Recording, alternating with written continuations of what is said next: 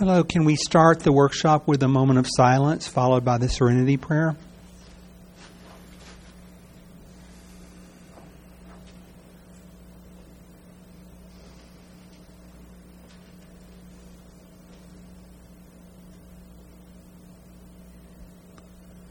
God, grant me the serenity to accept the things I cannot change, courage to change the things I can, and wisdom to know the difference. My name is Glenn. I'm a grateful member of Al-Anon. I recently attended an open AA meeting here in town in which the secretary times a full minute of silence at the beginning of the meeting. So let's have a moment of silence, and then this room full of people is dead silent for 1 minute. And it's like a peak 1 minute in my week.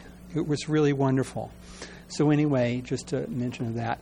So welcome to this workshop entitled "The Story of LGBT Al-Anon."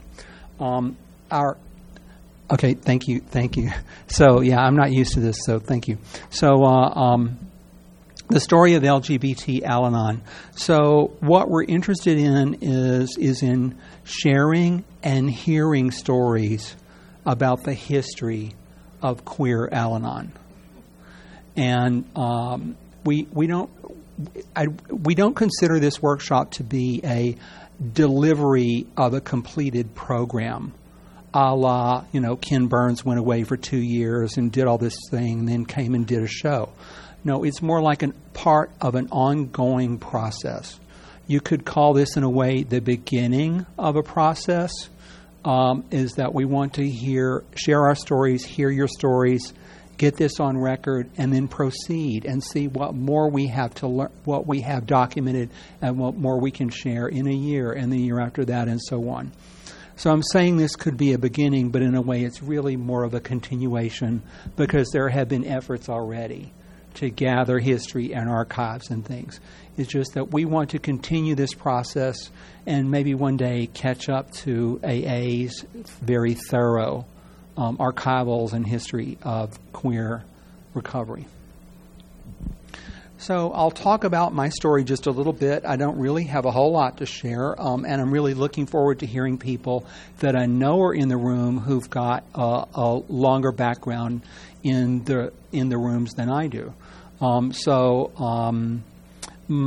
qualifier is my brother, and I became aware of 12-step recovery on his process, but then I basically was living here in San Francisco and had a terrible breakup, including a lot of really crazy, unstoppable behavior on my part that ended that relationship explosively, and I just entered the rooms on January 6, 1993.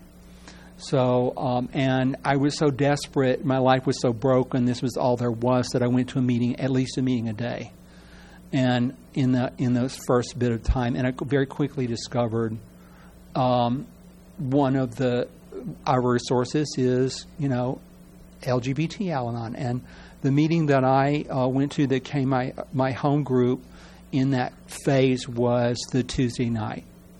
I think it was Tuesday night gay and lesbian meeting. I'm not sure what the title of the meeting was at that time. But anyway, at that time it met at Bush and Goff.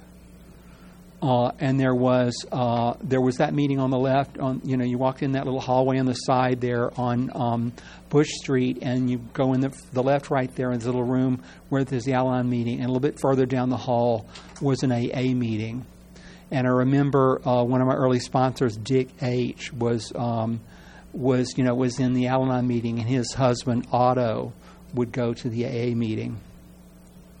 Haven't seen them in a long, long time. But anyway, that was 1993. I was very active in Al-Anon. Like I said, this was my only part. This is the only thing in my life that worked for quite some time.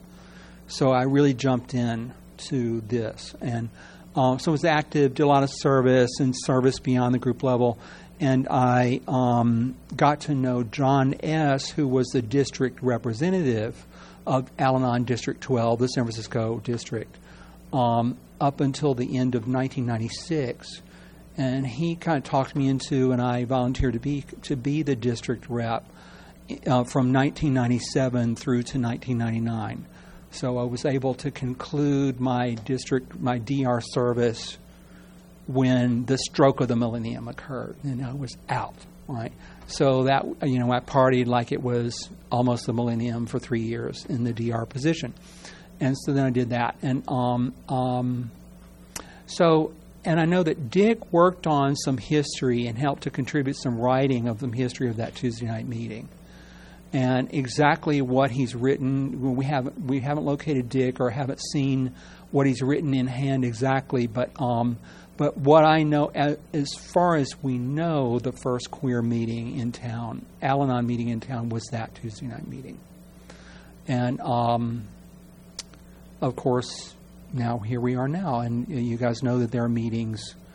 All of our meetings are open to all, right? And my home group now is, the title of the group is the Friday Night Gay Men's Open to All Step Study Al-Anon Family Group. That is the name of our group, the Friday Night Gay Men's Open to All Step Study Al-Anon Family Group. And we are open to all. We really are. And what I treasure and value about our life is that we have a queer life here, but I have always felt welcome. It's open.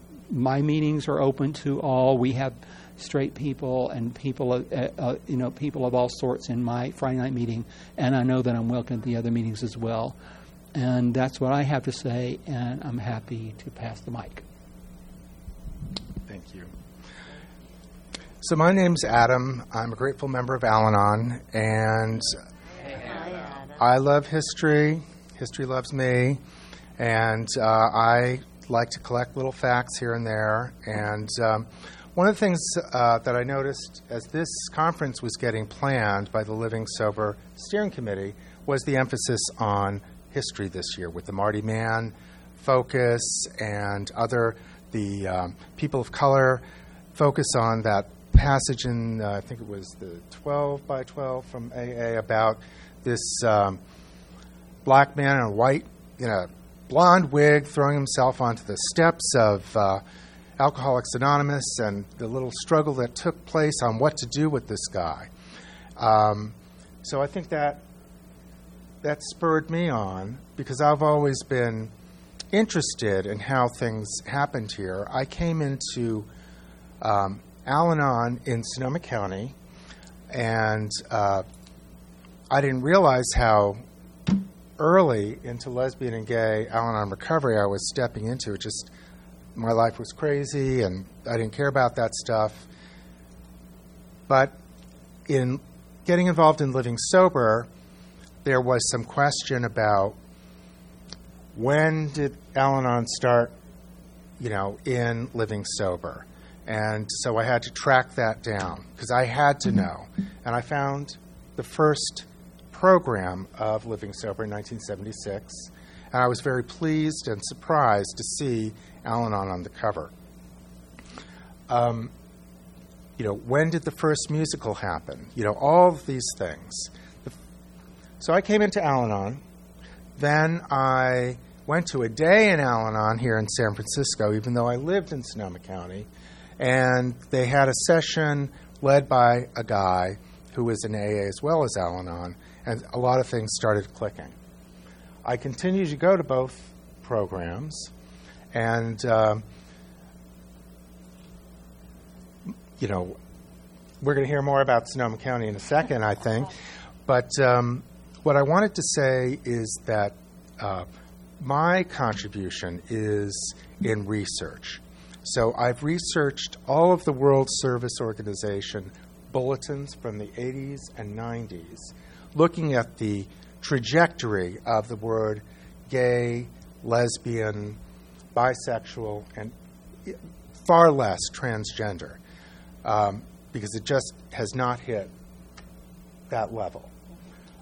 So the Tuesday night meeting that Glenn referenced, when I was the secretary, because I'm an archive dude, I looked in the back of the binder, which apparently no one had done in years, and there was notes from this thing Dick had written that showed kind of the initial history and some of the minutes of stuff in the 90s. And then I guess the secretary of that meeting at one point was John. Is that true? We're still piecing we're piecing that stuff together still. And perhaps other people can speak to it. I'm fairly certain I went to that meeting with my friend Jeff Hughes, who's now passed away, who was very active in Al-Anon in the 80s. He's the one who really got me into Al-Anon. And he was involved in district work as well. And so there's all this stuff. There are all these little artifacts that are unconnected. I'm on an AA history blog or a news group. The intensity of research into AA is just phenomenal. They have documented every rumor, every fact in the big book. They've 12 by 12 and AA, pass it on, and Dr. Bob and the old timers. Every fact has been researched to the point where they do not accept I heard or it's about facts. We don't have that emphasis on our history here, but I think it's fascinating. So that's part of my interest here. Finding that document in the back of the binder fascinated me. Part of my experience in recovery is that I went to Living Sober first in '83. So I got to see part of the impact of Living Sober inside Al-Anon. So what farted in Living Sober was heard at General Service.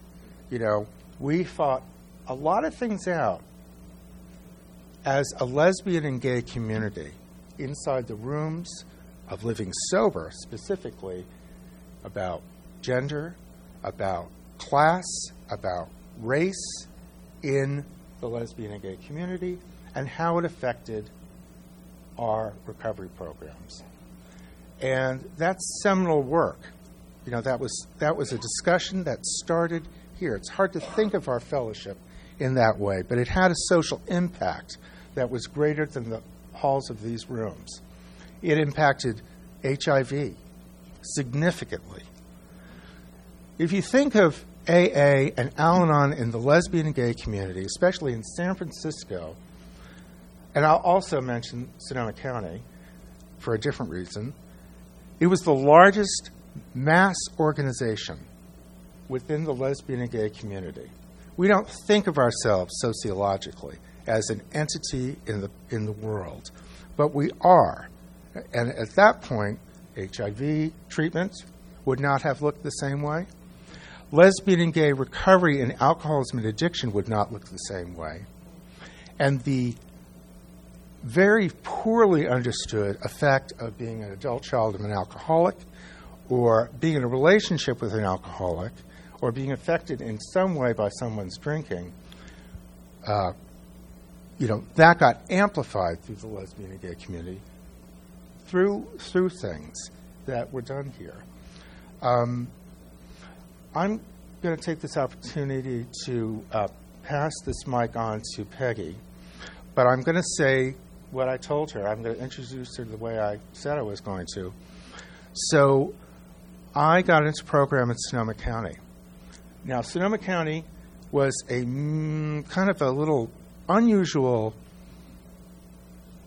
spot in the lesbian and gay world and in the recovery world. AA and Al-Anon in the lesbian and gay community had very deep roots into the community. Kind of like San Francisco, and that impact went all over the place. I became a political organizer to fight the LaRouche AIDS Initiative. Okay, that entire organization, not because of my intention, but because of the people I knew, helped initiate that fight. So that's a sociological part of this. Peggy was, and her partner Carla, were the Bill Wilson and Lois Wilson of Lesbian AA and Al-Anon in Sonoma County and basically the North Coast. And this is when lesbians did not go into treatment centers because they were not wanted, they didn't have the money. And like those days back in Brooklyn, lesbian women were getting sober in their home. Okay, this is not done any longer. Peggy was very instrumental in starting Al-Anon in the lesbian community, and that helped support those of us gay men. Excuse me, I'm getting dry here because I'm getting emotional. And also was part of a unique theater experience called the Brown Bag Readers Theater, which was, it's long gone, but it was often part of the entertainment in this Living Sober conference. It was recovering alcoholics and recovering, what the term we use were co-alcoholics. That term is not used much anymore, but that's how it was described. I was very honored to be in the only production of men in that on the 10th anniversary with 4 of the guys that were part of that. I have a videotape of that, believe it or not.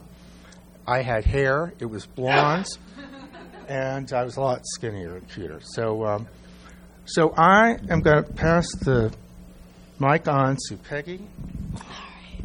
Hi, everybody. My name's Peggy. I'm a member of Al-Anon. Hi, Peggy. Oh, gosh. I always get nervous about these things. But when I realized for Sonoma County, I am the history.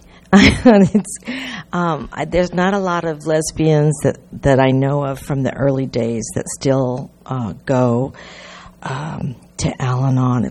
Certainly not from that original group, which Adam was truly loved by many. So what happened is my friends moved up to Sonoma County, and there was this bar in the middle of, the country. I was in graduate school in Long Beach, but I always lived in Orange County, so I was just the classic little, So, I never really went to San Francisco. I was kind of a, kind of a country little bumpkin. And, but Sonoma County was very country, and this lesbian bar that my friends, took me to was on Stony Point and Todd. And I know that sounds funny, but it was really all cows, literally all cows. And the bar was the bottom section of, I guess, a feed store. I mean, lesbians will meet anywhere, right? We didn't care. So, and the owner of this bar, who managed it and drank through it and all that, was this woman named Carla, who was the prettiest thing I had ever seen. She had black hair, blue eyes. I thought, holy shit, she's so pretty. And I was in graduate school, and she had said to me, if you're ever looking for a job, I would hire you in a minute. Well, that's all I needed. I quit graduate school and moved in with Carla in Sonoma County. So we went to her sister's wedding in New Hampshire, and her mother's name is Peggy also. Am I too close to the mic, or is this okay?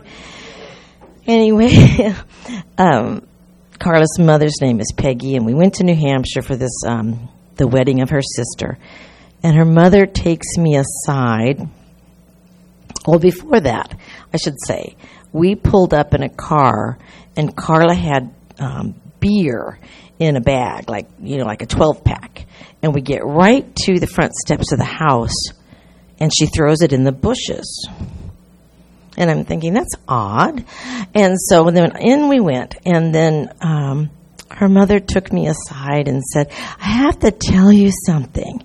And I said, okay. And she said, I need you to promise me one thing. And I said, oh, absolutely. Well, of course, absolutely. She said, my daughter's an alcoholic. And I need you to promise me you'll go to one Al-Anon meeting I had never even, I don't think I had heard the word Al-Anon.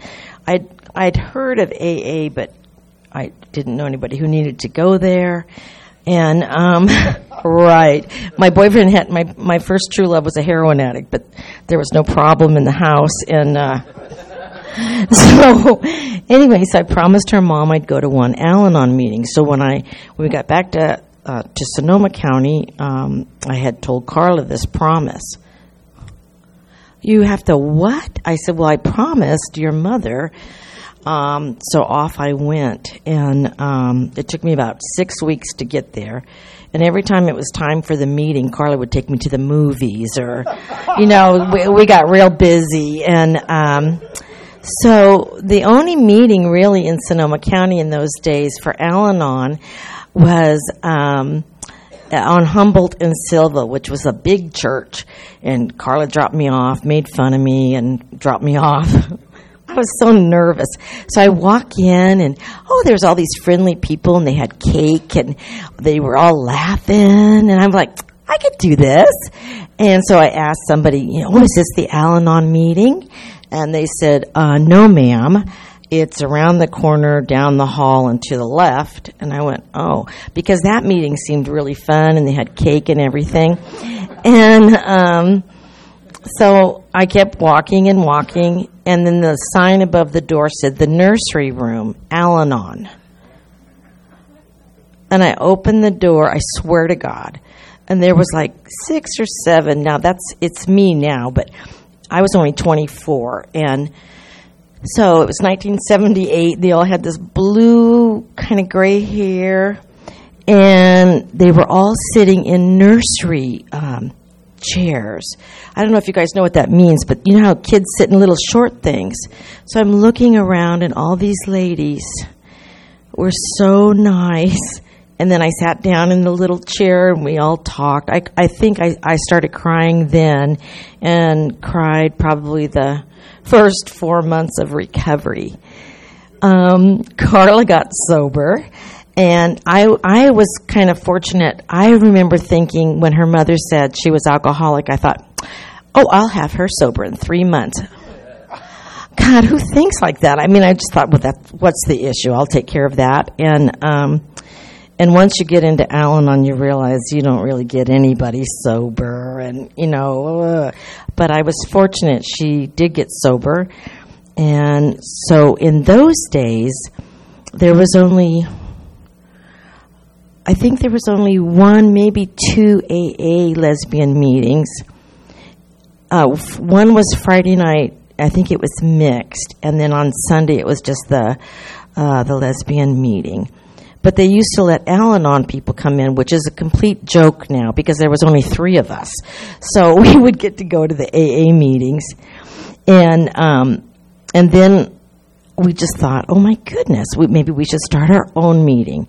So we did. It was myself. I was the secretary and chairperson or whatever it's called. And then Emmanuel, Emmanuel was the treasurer. And James F., because I tried to find James. I was going to ask his permission, But anyway, James F., he was, I don't know what he was, something important. Well, James was the only man for the longest time. But anyway, it was really wonderful because we picked Friday night, and it was at the Orinda Center. And I believe it was 1979 or 1980. And so we just kept meeting, and the AA was in the back room, and we were in the front room. And the Orinda Center, in case you don't know it, is our big alcoholism center in Sonoma County. So that's where the Al-Anon meeting, happened. And that went on for about 10 years. And we were up to 75 people. And at that time, I don't know if everybody remembers, but it wasn't like it was the thing to be in AA and Al-Anon, but it was kind of cool because I think now in retrospect, it really gave people a place to go and be queer and be sober and talk about it. Talk about being gay. And so we were very powerful. I had a lot of people get sober at my house, mine and Carla's house.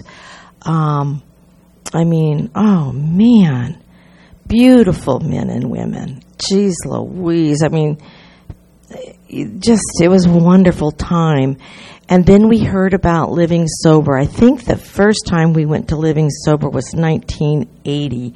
I'm not sure, but Georgia Prescott had heard a mother tongue readers theater. It's kind of like this, it was vagina dialogue or something. Anyway, back then. And then, but it was where these people got up and read stuff, you know. And so we all met at Georgia's house and we wrote things. And so my writing was from the Al-Anon perspective about being raised in an alcoholic family. And every time I went to read my pieces, I would just start crying. And in retrospect, for all of us, I think that we didn't talk about that stuff then. I mean, who talked about being raised in an alcoholic family, or their lovers relapsed? Carla relapsed a lot, and it was scary. And you know, so we wrote these pieces, and I decided not to perform. I thought, you can't even read this. Can you imagine facing it? Those days, it was like thousands of people here. It's just like, oh. So we started this brown bag readers theater, and off we went, and we performed here at Living Sober, and it was really cool. And then we thought, well, maybe we could do our own conference. When you're that young, you know, and your partner is Carla Longo, who is like this wild woman, and she seemed to be able to get large groups of people to do stuff for her. I'm not sure exactly how she did it. We'd throw dances, we'd rent buses, I was like, God. But anyway, so we started our own little Living Sober. I mean, it's Sonoma County, so we're not like as important as you guys, but it was pretty good. And it was very cool, but not as big. I mean, you know, a few hundred. But we called it In Celebration of Life. And I was the first speaker there, and Al-Anon speaker. And we had our own T-shirts like you guys, and we had Brown Bag, and Marge Mount, a woman in recovery, she did the graphics for the T-shirts and posters. She's very famous, and we were just special, and we had a blast. The only problem for me at that time was, I don't know how, I had been around a lot of alcoholics, and so I used to tease them and say, you know, Al-Anon could be your primary recovery place, you know, because so many of the women were very codependent. And anyway, so I started this group because I thought it would be fun. I called it the Double Winners Group, and because that's what AA would call themselves if they were in Al-Anon in those days. They'd call themselves a double winner. And so I started the Double Winners Group over at the Alano Club on Sebastopol Road next to a car dealership. And anyway, Al-Anon headquarters contacted me immediately and said, we have no other affiliation. And so I went, affiliation? I didn't understand. And so I was talking to people, and I don't know, in those days, you know, we didn't have cell phones and shit. So I got a hold of, I don't know, maybe at Living Sober, somebody from the East Coast said they had this meeting called Adult Children of Alcoholics. It was an Al-Anon meeting, but specialized. So I started the first Adult Children of Alcoholics meeting. I thought, well, okay, you can't call it Double Winners, but you could do this. And so it was really scary. So when we did the conference, right, I had all these special people come to chair this ACA meeting. And it was funny because for most of us in Al-Anon, I could do that. My partner was alcoholic. But there was something very frightening that was starting to be a movement in our county. And that was, it went further from the partner into our family of origin. And boy, you thought we cried over our girlfriends. I mean, once we started getting deeper into the Al-Anon aspect of childhood alcoholism, boy, it was really scary for a lot of us. And now, of course, that's a great big meeting. The other thing that I thought was really wonderful was now we shouldn't have done this, but some of the Oakland girls had helped me with getting literature because we didn't have any money. And there was an Oakland Al-Anon meeting. And so they were very helpful. And it was scary. We went from Santa Rosa all the way to Oakland.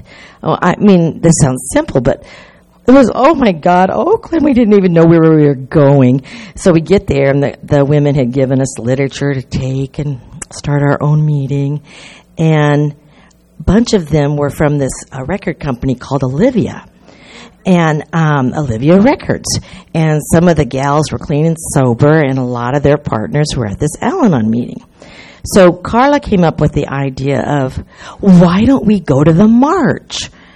You know, the big one you guys have, that great big march, Gay Pride March. And so we got banners, and we all stayed up, made signs, and we were so excited. We even had like a cloth that, we carried as a big banner, wide and long, and there was like 12 of us. And my little sign said, Co-Alcoholics Unite, and then my other sign said, Me and My HP for Higher Power. So I'm not that creative, but that's what I came up with. So we're standing on the sidewalk, because we didn't really know how to get in the parade. And there was the girls from Olivia Records. Olivia Records had their own banner and were marching. And so they said to us, well, march behind us. And so we were the first clean and sober contingent for the march, which I thought, in retrospect, is very cool, because now I think that section of the Gay Pride March is like thousands of people. So there we were, just, doing our thing. And we didn't pay for it. I now know you have to pay to go in that parade. We just hopped in behind Olivia. So what was interesting about that time for us for me, was we were marching, and I had never experienced this, and hopefully I never have to again. People threw beer on us and alcohol on us. They were so mad. The people that watch the march. And so a lot of people, especially like gay men, were just drunk and standing on stairs, throwing beer at us. And they said things to me like, because you're a co-alcoholic, do you drink with her or with him? And it was very eye-opening for the little 12 of us. And that didn't stop us, though. And life went on. The other thing that happened out of the ACA and Al-Anon meeting from Sonoma County is we started seeing a lot of people coming into Al-Anon and AA, actually, that had early childhood trauma. And so, I don't know, I must have gotten hooked up with somebody from the East Coast, but they had started Incest Survivors Anonymous. And so I started an Incest Survivors Anonymous in Santa Rosa, but it was based out of the original Al-Anon group. It just kept getting bigger and bigger in our county. And we had dances for fundraisers, clean and sober dances, and packed. It was like, I don't know, people had somewhere else to go. And somebody mentioned Dykes on Bikes. My friend Sable, who is also clean and sober, one year came on her chopper, and she had a chopper, like a regular motorcycle chopper, and she was real cute, and she didn't wear a helmet. I'm not even sure she wore a bra, or I don't, how you can just be that parade and go naked or whatever. Anyway, her and a bunch of other women were had their motorcycles, and she said, let's go in. And so it was called Dykes on Bikes. And so that was from Sonoma County too. I'm just bragging here. We did a lot. And I don't know. I'm still going. I have 41 years, and I just keep showing up and doing the best I can. But Al-Anon has just been such a healing foundation for so many men and women in our community. It's just been phenomenal, and I can't thank you enough for letting me share the little bit of information I have. Thank you.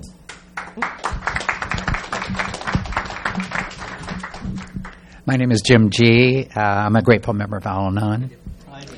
And I feel very honored to be with these people who have devoted themselves to Al-Anon for so long, and this is just going to be my recollection. There are people in this room I know who were here for a long time when I arrived. I moved to San Francisco in 1970, which was kind of the mecca to be gay and to be in the city of San Francisco. And I met a man at the In Touch, which is just up Polk here. So I went out for lunch today, and I got real close to the In Touch, and I had those little twinges of, that's where it all started. And in 1978, I met my partner John, an alcoholic and later a pothead, and we had a very up and down kind of relationship for 10 years, and it was really going down the toilet, really. And in 1988, an old boyfriend of mine from Los Angeles suggested that I go to Al-Anon. And so I started coming to meetings in 1988. And what I remember is that there was a little greasy spoon at Church and Market called the Castro Station. And I would go there on Friday night, and I would have some greasy chicken noodle soup and cry. I had some literature that they gave me, and I would sit and cry and have my chicken noodle soup. And then I'd go to the Gay Men's Friday Step meeting. And that's when I started to hear about recovery. And I love that meeting. It was where the 18th Street services wound up. And like Glenn had said, it was someplace even before that. I don't know exactly when the Friday Step meeting started, but I know that it was definitely there in 1988. I remember somebody said, we are open to all. I remember we even voted to see, because we attracted not only gay men, there were gay women, there were straights, anybody who needed Al-Anon felt very comfortable in this meeting, and we were studying the steps. And so I remember somebody said, well, maybe we should change the name to say, the Friday meeting, meaning that we would drop the gay. And we took a vote, and said, no, there are, at that time, and there's still, I think there are only 3 meetings that identify as gay in the city. And I think this is really important, that if you are an out-of-towner and you're looking for a meeting and you happen to be gay or lesbian, where are you going to go and feel comfortable? And so we said, no, everybody is welcome here, but we're going to keep it open. And so we changed our name to include, it's the longest name, I believe, maybe in Al-Anon history. I don't know. It's a mouthful. But it is open to all, but we have retained the name gay. Now, another meeting I used to go to was at Trinity Church, and this has been mentioned before. It was the Tuesday night meeting, and I remember the Collier Room was up in the front. That's where the Al-Anons met. But down the hall, that's where the alcoholics were. And down the hall, we would hear applause and clapping and laughter and all of this foot stamping and stuff like that. Meanwhile, in the Collier Room, we were dabbing our eyes and saying, oh, why are they having so much fun? They've made such tragedy to me, I exaggerate, but I'm gay. What the hell?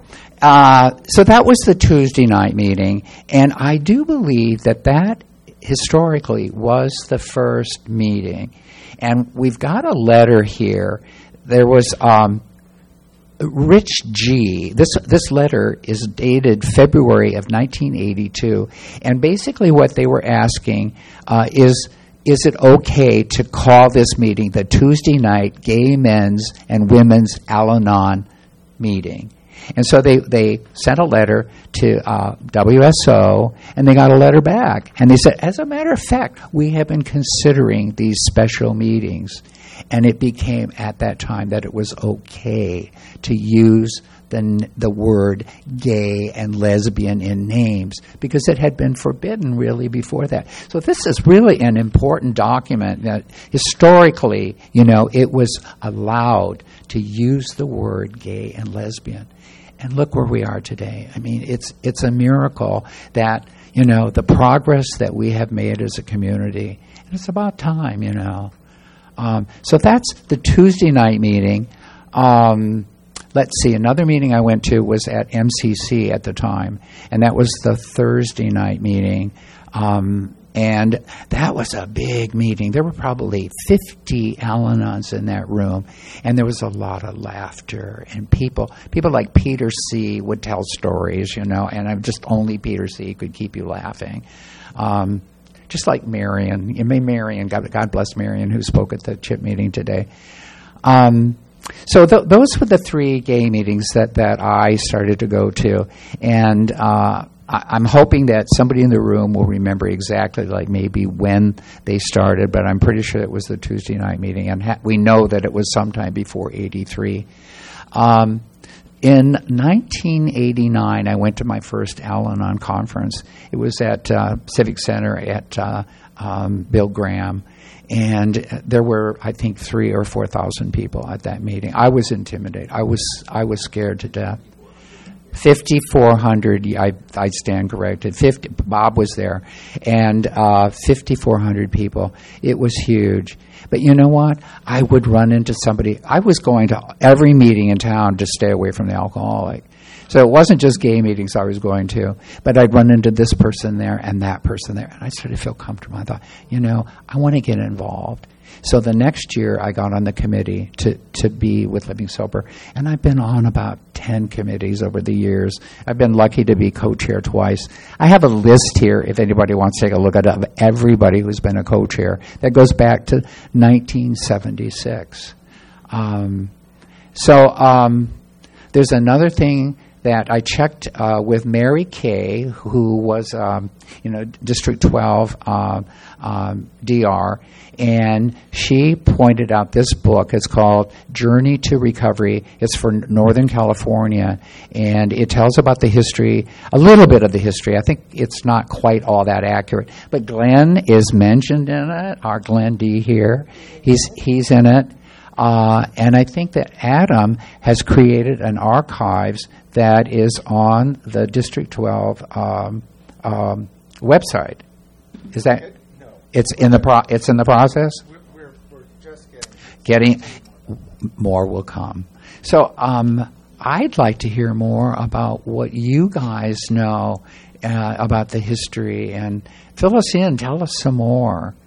Is it okay if we pass the mic around, or what do you want? If you could come up, that'd be great. But I also want to point out that we've got 15 more minutes. So, but how about here I am. How about just you, and you? Because you talked about being from D.C., and we'd like to get that a little bit in as well. Hi, my name is Kathy, and I'm a grateful member of Al-Anon from Berkeley, if you can't tell by the tie-dye. I was 12-step by Brown Bag Readers Theater, September 1st, 1985. I went to my first Al-Anon meeting in Berkeley on September 28th, 1985. And that meeting was an Al-Anon Adult Children of Alcoholics meeting that was about half lesbians. My second meeting was the Monday night lesbian meeting in Oakland, which was about half ACAs. It was all the same people in these two meetings. Anyway, at that time, I would like to fill in some of the history of East Bay, Berkeley, Oakland, and et cetera, et cetera. At that time, we were still District 15 from El Sobrante to San Lorenzo. In the 80s, because Al-Anon grew so much, what my sponsor lovingly calls the Bradshaw years. A number of Al-Anon meetings in the East Bay, at least, and I think this was probably a national, if not global phenomenon, tripled in the 80s. Suddenly, District 15 was way too huge to be manageable, and we split into District 15 and District 26. And in order to successfully split a district, you have to have a strong base of service in both districts. So we had to split at the Oakland-Berkeley line, which is a bizarre place to split. But the reality was the base of service was in Oakland and in Berkeley, so we had to split there. So District 26 is Berkeley to El Sobrante, and District 15 remains Oakland to San Lorenzo. I believe that split happened in 1990. It's in the book, which I have a copy of, but I think it was 1990. What I know for sure is that our first district rep for District 26 was a lesbian named Angela H., who is my other sponsor. I like to keep them running. I have two sponsors now. One of them was the speaker here in 1985, and the other one was the first district rep for District 26. But at the time that I came into Al-Anon in 1985, there was the Monday Night Lesbian Al-Anon and the Thursday Night Lesbian Al-Anons. I like to joke about what were we the rest of the week, but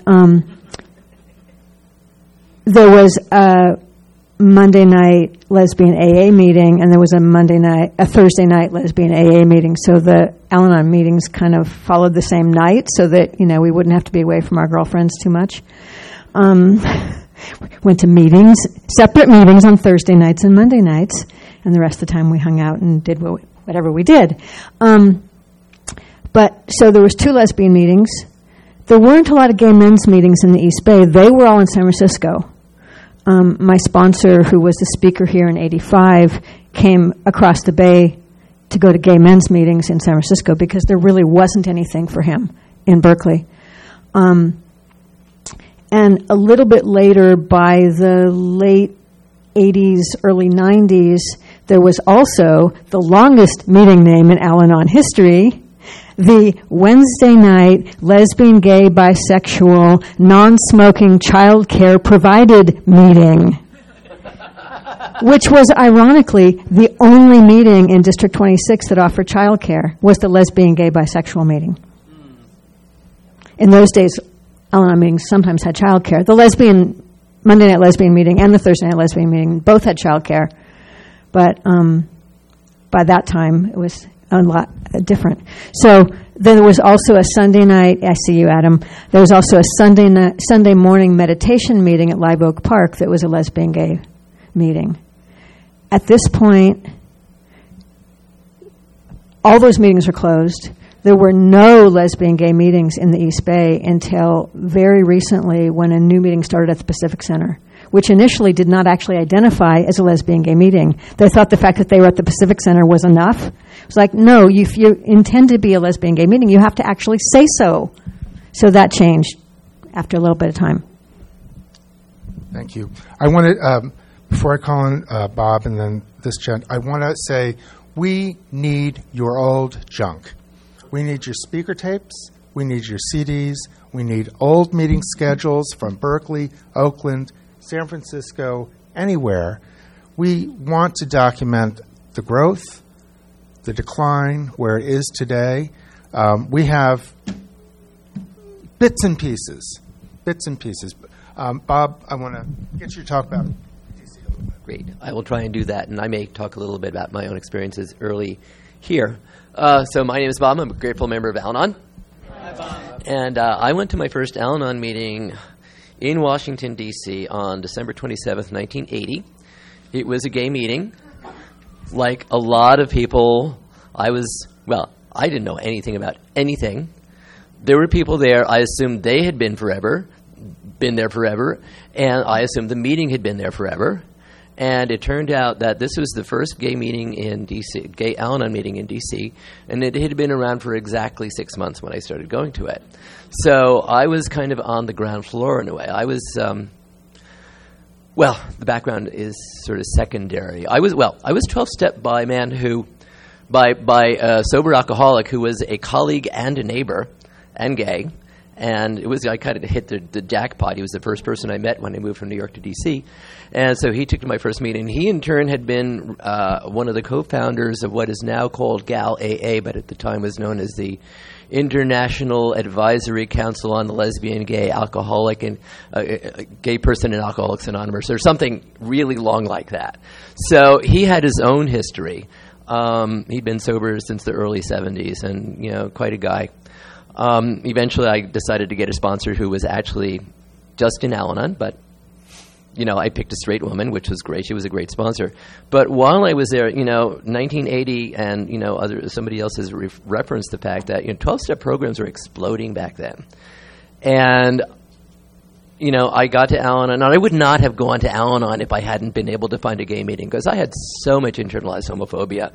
Whatever I thought of myself as being in terms of, being out and proud, I was incredibly homophobic, and I thought if I walked into a non-gay meeting, I'd just be kicked out. That was my experience, and I had to be dragged kicking and screaming to a mainstream meeting, because if I wanted to go to more than one meeting a week, I had to go where those straight people might know that I was gay, God forbid. So I did that. But meanwhile, because the program was getting larger, I had the opportunity to start other gay Al-Anon meetings. By the time I left D.C. in 1986 and moved here, there were 7 or 8 gay Al-Anon meetings each week, and there were a couple of Al-Anon adult children meetings as well. In fact, there was one space that there were 5 meetings on the same night. One oddity about that first meeting was that when I first started going to it, it was Al-Anon in one room, AA in the other, and there were 2 AA meetings. Meetings typically in DC were an hour long, and often a group would have back-to-back meetings. So there was a 7:15 and an 8:30, and the Al-Anon meeting started at 8 o'clock and went for an hour and a half. And what I was told later on was that for the first year or so, the AA meeting was actually paying the rent of the Al-Anon meeting. So there was a little violation of the traditions going on but the people in the AA meeting felt it was really important to have a gay Al-Anon meeting.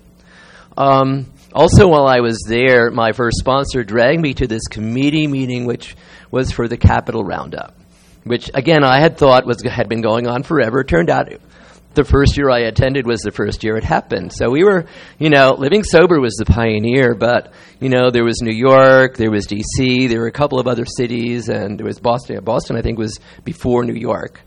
So I got to do this, and in D.C., there was not an Al-Anon committee. There was one committee. It was not a big roundup. The biggest it ever got was 600 people. But Al-Anon was considered, unlike other conferences, was considered an integral part of the event. 1 year I was the treasurer. 1 year after I moved away, the roundup chair was a non-double winner Al-Anon member. And can't imagine that happening here, but it was sort of like a gift to have that experience because. And also a challenge, because when I got here and found that Al-Anon was sort of like our own little thing on the side of Living Sober, I copped a few resentments. I did come here early, and I can tell you that the Friday night meeting existed as early as 1983, and I believe that when I came, I had been referred to it, but I didn't get to it.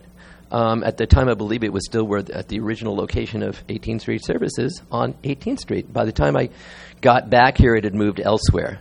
So that meeting's been around a long time, and I did get to the Tuesday night meeting, although I think the meeting didn't happen that night, and I wound up at the AA meeting instead, which was kind of weird, but nobody seemed to be upset that I was there, even though I identified only as an Al-Anon member. So, when I came back, I was kind of, in a way, surprised. Different places have different recovery cultures, and, I was kind of surprised that, there are still not a lot of Al-Anon meetings, gay Al-Anon meetings. There was a Saturday night adult children meeting that was gay and lesbian that was at, Belcher Street. That went on, and that meeting, I went to it when I was here in 1983. It was enormous. There were over 100 people in this, cramped little basement. that, you could barely, the stairway was so steep you could barely get it in and out of there, and God forbid you were disabled. But that, and it's really funny how these things go through histories, go through cycles. That meeting was big there. I think there was another one there on a different night, also very large, and also it was, gay, lesbian, at Al-Anon Adult Children meeting, and I think that just the building closed and the meetings just folded. I'm not quite sure why, but anyway, that's my particular take. When I know we're running out of time, and I want to give Mike a chance to share.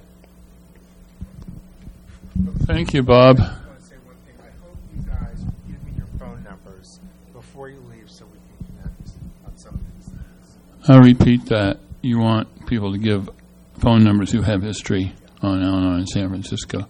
I'm Mike. I'm a grateful member of this program. And I'm going to try to be humble and not speak too long. I came in Al-Anon around February 12th of 1979. And interestingly enough, that meeting that Jim referred to at Bush and Gough Street was the second Al-Anon meeting I attended. The first one was Sunday night, and it was not labeled as gay, but it was just almost as many gay people. Wednesday was both. And, of course, as Jim remembered, there's that on the left side in the Collier Room and the other one on the right. And at one point, at least, San Francisco had at least 4 gay and lesbian meetings. The one that we talk about, Open to All, and I'm not going to name the whole name again, Open to All Friday night, started somewhere between, like Bob said, 82 and 83, somewhere in there. Because I remember a guy named John from Brooklyn, somebody in Brooklyn, was very involved in the very beginning, seeding the ACA group. Then it was called ACA, Al-Anon, at the Belcher Street, one of the first places they met. And then not too long after that, we had the Friday night Open to All. I'm not going to repeat the whole name, which did meet, I think, across the street, catty-corner from Our Lady of Safeway on the other side for a while. And then it met in the famous Our Lady of Safeway for years. And then I can't remember if it moved to Padre Palo at 16th and Church. That might have been sometime in the early 90s or mid-90s. So pretty much that's all I need to say, except that people forgot to mention about the East Bay. There was an organization called Unity and Sobriety. There was like the East Bay version of Living Sober that met for a number of years in the 80s and early 90s. And some of their musicals were really powerful.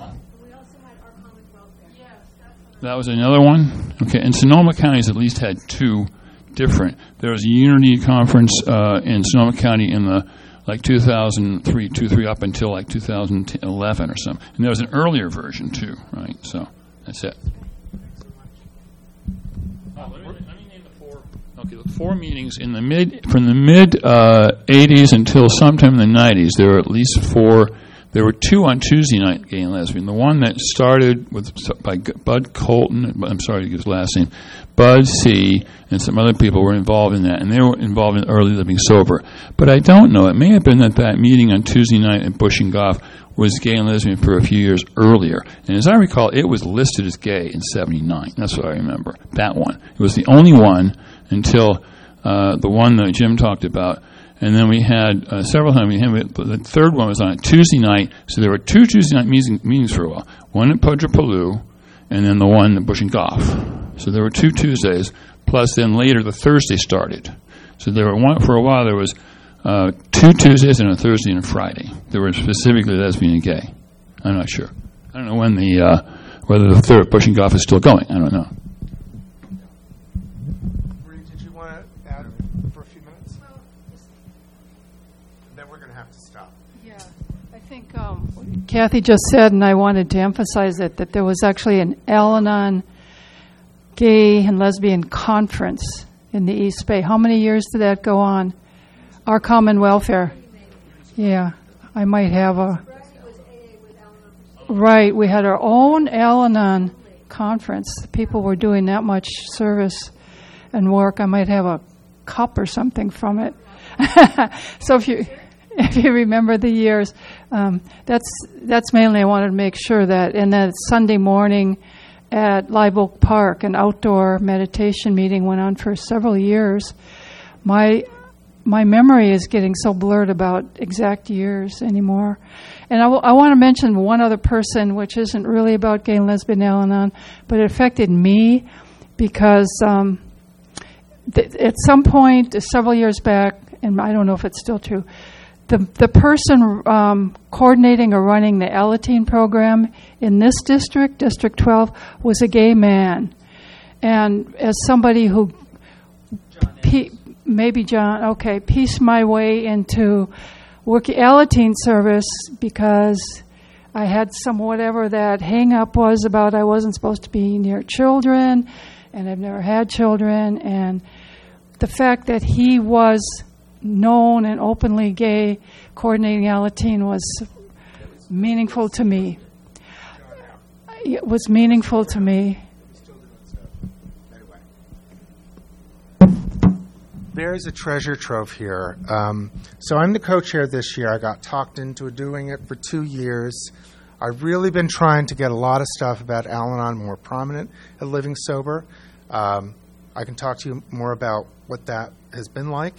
But what we really need, not only archives, we need to know where lesbian and gay people go in Al-Anon so that we can make announcements about Living Sober and create a new organic relationship between our fellowship and this conference.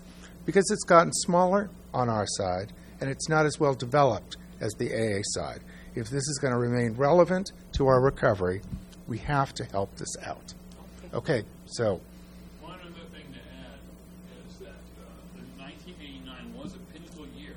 There were 5,400 people. And I remember a guy named Bill from Arizona, Phoenix, who was one of the speakers that night. And there were at least 500 people in that room and on the full call.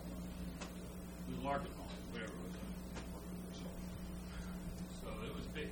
Alan was a big one that time. It was. I was there. So okay, so here I am, taking over Glenn's thing. Why don't we end with the Serenity Prayer, and we'll go from there.